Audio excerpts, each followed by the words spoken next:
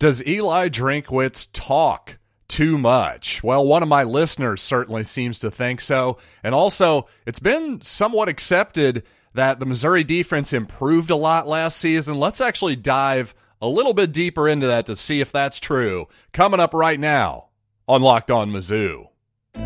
You are Locked On Mizzou, your daily podcast on the Missouri Tigers. Part of the Locked On Podcast Network. Your team every day. Hey, all you true sons and daughters, I'm John Miller, your Mizzou mafioso and the central scrutinizer of Missouri Tigers football and basketball. And it is August 1st, and you know what that means. It is time for Missouri football practice to begin, and Locked On Mizzou is now 5 days a week, so I'm really excited about those two facts. And I'd also like to thank LinkedIn Jobs for being the official college football recruiting sponsor across the Locked On network. LinkedIn Jobs helps you find the candidates you want to talk to faster. Post your job for free at linkedin.com/LockedOnCollege. Terms and conditions apply. Now, to lead off the show here, I want to talk about Eli Drinkwitz and his mouth, his rather sizable mouth at times. Of course, we all remember last season in 2021, SEC Media Days. Well, Eli Drinkwitz was definitely swinging his big old tiger tail all around the press rooms, no doubt about that.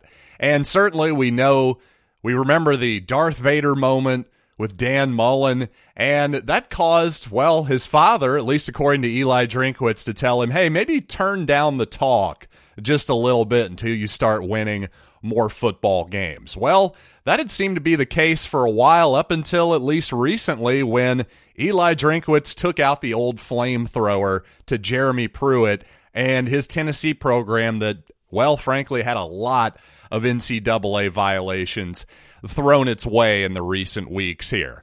And, well, this actually led to longtime listener Jim, who, and a longtime frequent emailer, I should say, as well.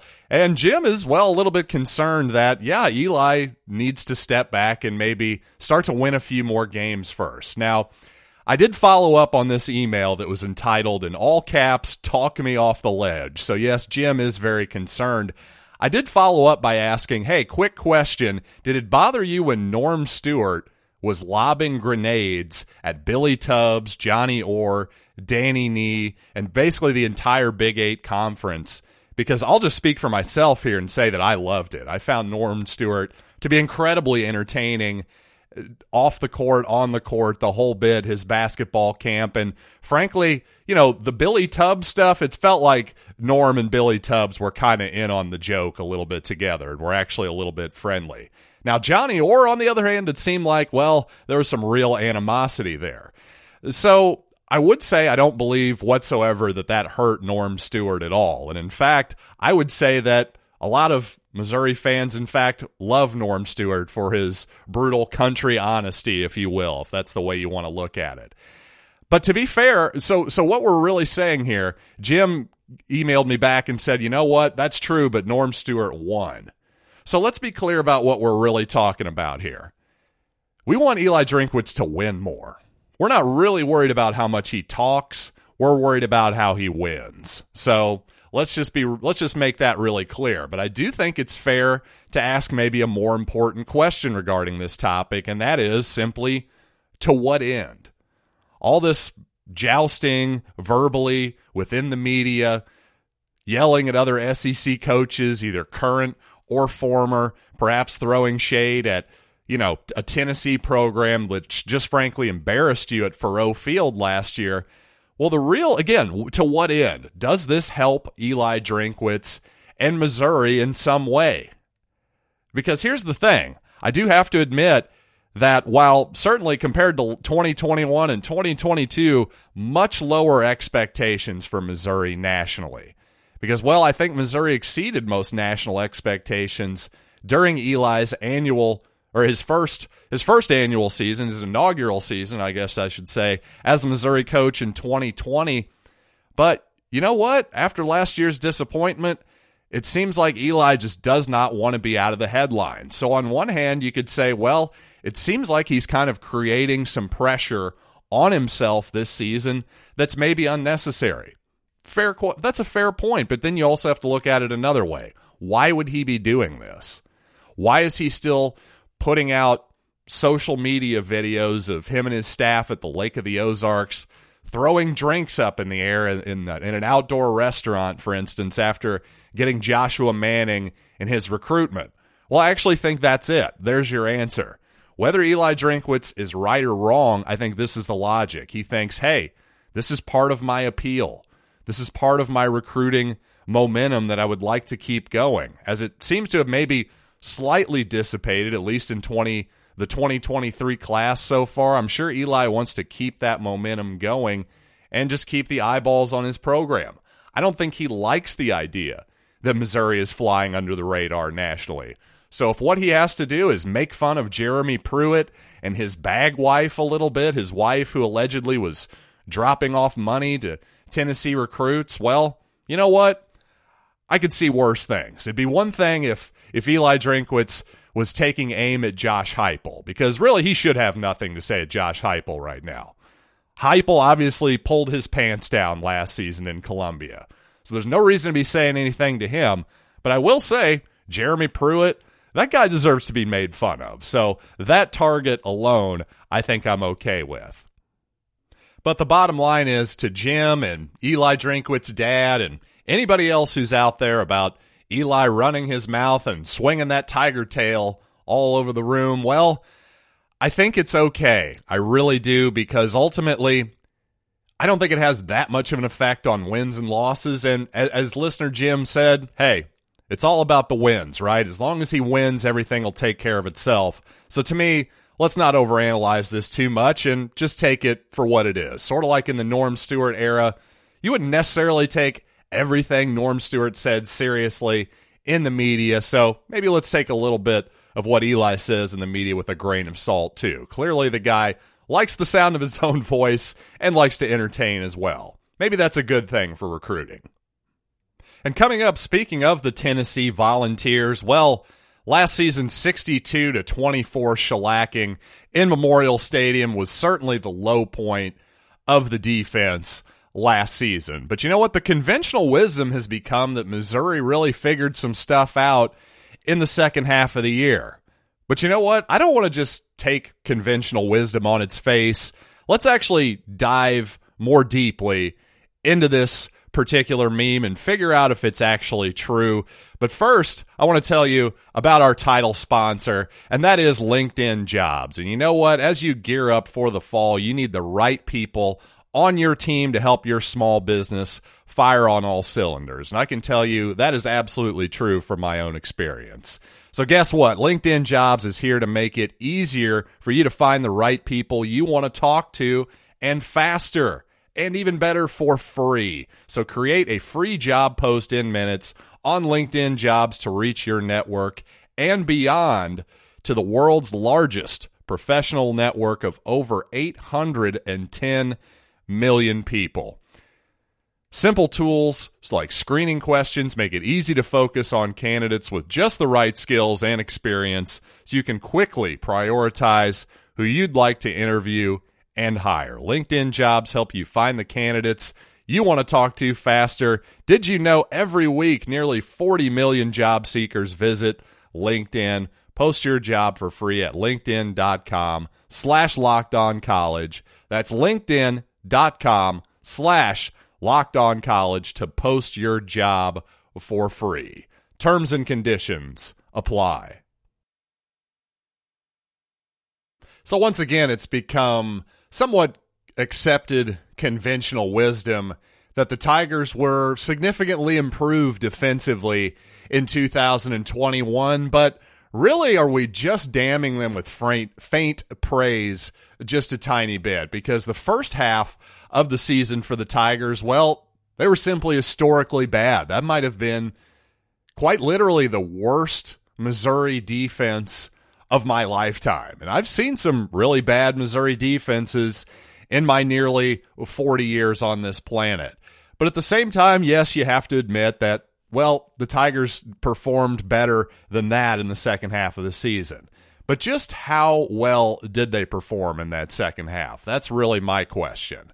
So first of all, if you're going to say the second half of the season, I've got to assume you're beginning with the Vanderbilt game because, well, as we mentioned, the 62-24 debacle against Tennessee was followed up by a less than inspiring defensive effort in a win against North Texas, 48-35, and then frankly, another home game against A&M, 35-14. That game was not even as close as the final score indicated. The Aggies completely dominated, especially the Missouri defense.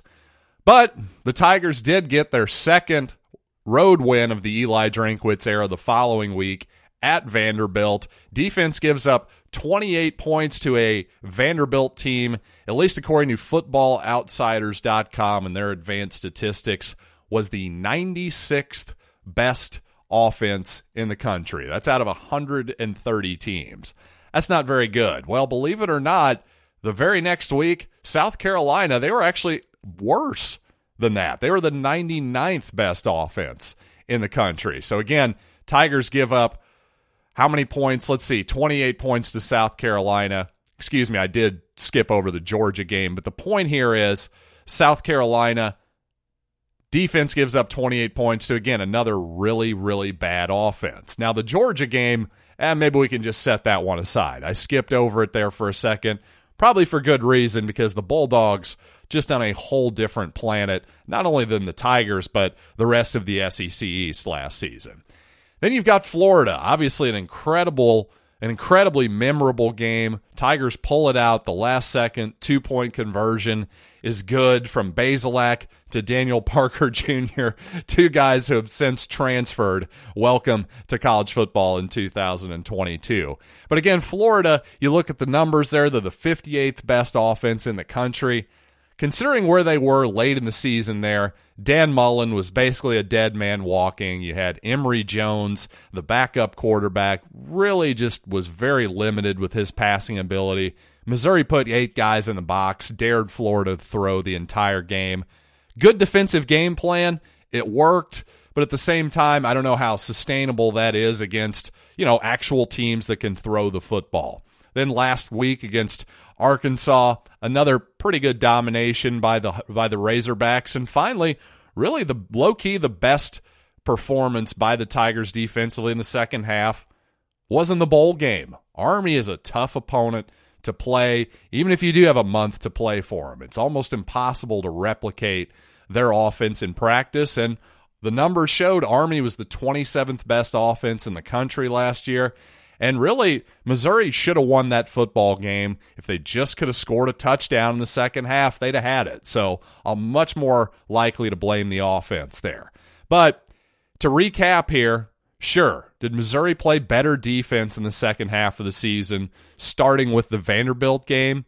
Well, yeah, they did. Better, yes. Did they play good defense? No, not at all. They were simply better than what they were when they were historically bad. Again, probably the worst Missouri defense, at least statistically, of my lifetime. Even in a close game against Boston College up in Chestnut Hill, Massachusetts, overtime loss, Missouri's defense, Boston College, with their backup quarterback, did absolutely whatever it wanted on the ground, just out-physicaling the Tigers over and over again. So, to me, especially in that run game, Missouri's got to find a way to be better at the point of attack, whether it's playing more big bodies on the inside. Some way or another, the Tigers, while I don't think they totally lacked athleticism a lot on that front seven, maybe Blaze Aldridge is another question there. I don't know that he was an SEC caliber linebacker, but I think there are certain guys, especially on that D-line, who are athletic enough to compete, but just in terms of pure size and having 300-pound defensive linemen, which Missouri lacked last year, the rest of the SEC has 320-pound offensive linemen for the most part. It just seemed like Missouri really lacked the beef up front last year, and really that's one question I still have about this defense. Where is the size up front? How are we not going to just get pushed off the line of scrimmage again? That's a real question mark that I have for this team and this defense heading into 2022. And coming up, I want to talk more about the Missouri running back room and also, well, a running back for the 2023 class that Eli Drinkwitz has secured a commitment from. But first, I want to tell you about BetOnline.net and an NFL division futures bet that I'm really interested in. Well, first, BetOnline.net is the fastest and easiest way to check in on all your betting needs, find all your favorite sports, including Major League Baseball, the NBA, college, combat sports, and of course the NFL as well. And again, to me, the most interesting futures bet that I see right now is a division odds. Give me the Pittsburgh Steelers to win the AFC North at 11-1. Because 11-1, that is a really, really, really long odds for any team, especially one of the great franchises in sports, the Pittsburgh Steelers. Not only, of course, did they have their runs decades ago with massive championships, who's been more consistent than the Steelers other than, say, the New England Patriots over the last 10, 20 years or so? Well, here's the deal. The Steelers got horrible quarterback play from the now-retired Ben Roethlisberger last year. If they can just get average quarterback play, I mean, come on. You got the Browns, the Deshaun Watson problems. You got the Ravens. They have their own set of questions. The Bengals, surprisingly, have the third best odds in that division, just over 2-1. But to me, you want to go a long shot, go with the Steelers. But again, no matter what you're into, you got to check it out. Head to betonline.net today. That's BetOnline, where the game starts. Before I get to the 2022, this season's running back room, let's talk about next year's class, Jamal Roberts, who's listed as an athlete by Rivals.com, although I'm pretty sure that Missouri does want him to play running back, at least as of today. Offers a really nice combination of size for the position, 6 feet, 200 pounds, also has pretty good speed as well. Notably, though, only his most major offers were Kansas State and Arizona State, so considering the high bar that Eli Drinkwitz has set the last couple years, perhaps some fans were maybe a little bit disappointed by the lack of stars and flashy offers from Jamal Roberts. But again, you look a little more deeply into it, he's a really intriguing prospect at that size with his speed that he's shown at the high school level. You know, St. Mary's is not the highest level of high school football, so maybe that's a question there as well. But I think he's an intriguing guy, especially when you look even more deeply into his offer list. You've got some service academies after him, too. The previously mentioned Army Black Knights and Air Force offered Jamal Roberts as well. And, you know what that tells me? Well, the kid probably has a little bit of work ethic, some academic achievement to him, so not everybody can just go to Army and Air Force. Let's put it that way. So to me, Jamal Roberts, an interesting guy. I can't say how much I love this recruitment because, frankly, I don't follow nationally all the running backs in high school football. You'll have to forgive me there. But certainly not going to be dismissive of this young man's recruitment whatsoever. But you know what? Let's get to this season because that's what's really important, right? I mean, this is the first day of practice. So let's talk about that. And one thing I think I've maybe assumed that I shouldn't have is that Eli Young more than likely would be one of the top 2 running backs on this roster. I was kind of thinking Nathaniel Pete was maybe your leader in the clubhouse to be the number 1 guy, but it seemed like Eli Young was the number 2 guy. I think I assumed that because of the action he got in the Armed Forces Bowl last season. But the indications I'm getting, it sure is looking like, just reading the quotes from Curtis Looper and just other tea leaves, it sure looks like B.J. Harris is primed to maybe take a bigger piece of the running back pie than I originally thought. And Harris, an intriguing player, an intriguing high school running back from, I believe, the 2021 class, perhaps 2022. Forgive me for not knowing that off the top of my head, but Harris, at worst, is a redshirt freshman with plenty of time to figure things out and certainly to improve in the Missouri offense and everything like that. So no concerns there whatsoever. I think Harris was considered every bit as intriguing of a prospect coming out of high school as Eli Young was. So really no real major note there other than just, hey, I wanted to pump the brakes on myself and realize that, oh yeah, this is a pretty wide open running back competition, especially once you get past really the first spot or two. I think Nathaniel Pete, I don't think he would have transferred from Stanford as a senior here if he didn't think he was going to get some pretty good run. But the rest of the carries, perhaps Pete is the workhorse running back like Larry Roundtree and Tyler Beatty have been the last couple seasons, but certainly I think all the carries behind those two guys, that first guy is going to be absolutely wide open. And I did just check here. Yes, BJ Harris was class of 2021. So there you go. This will be his second year with the Tigers. So just wanted to clean that up really quick. But you know what?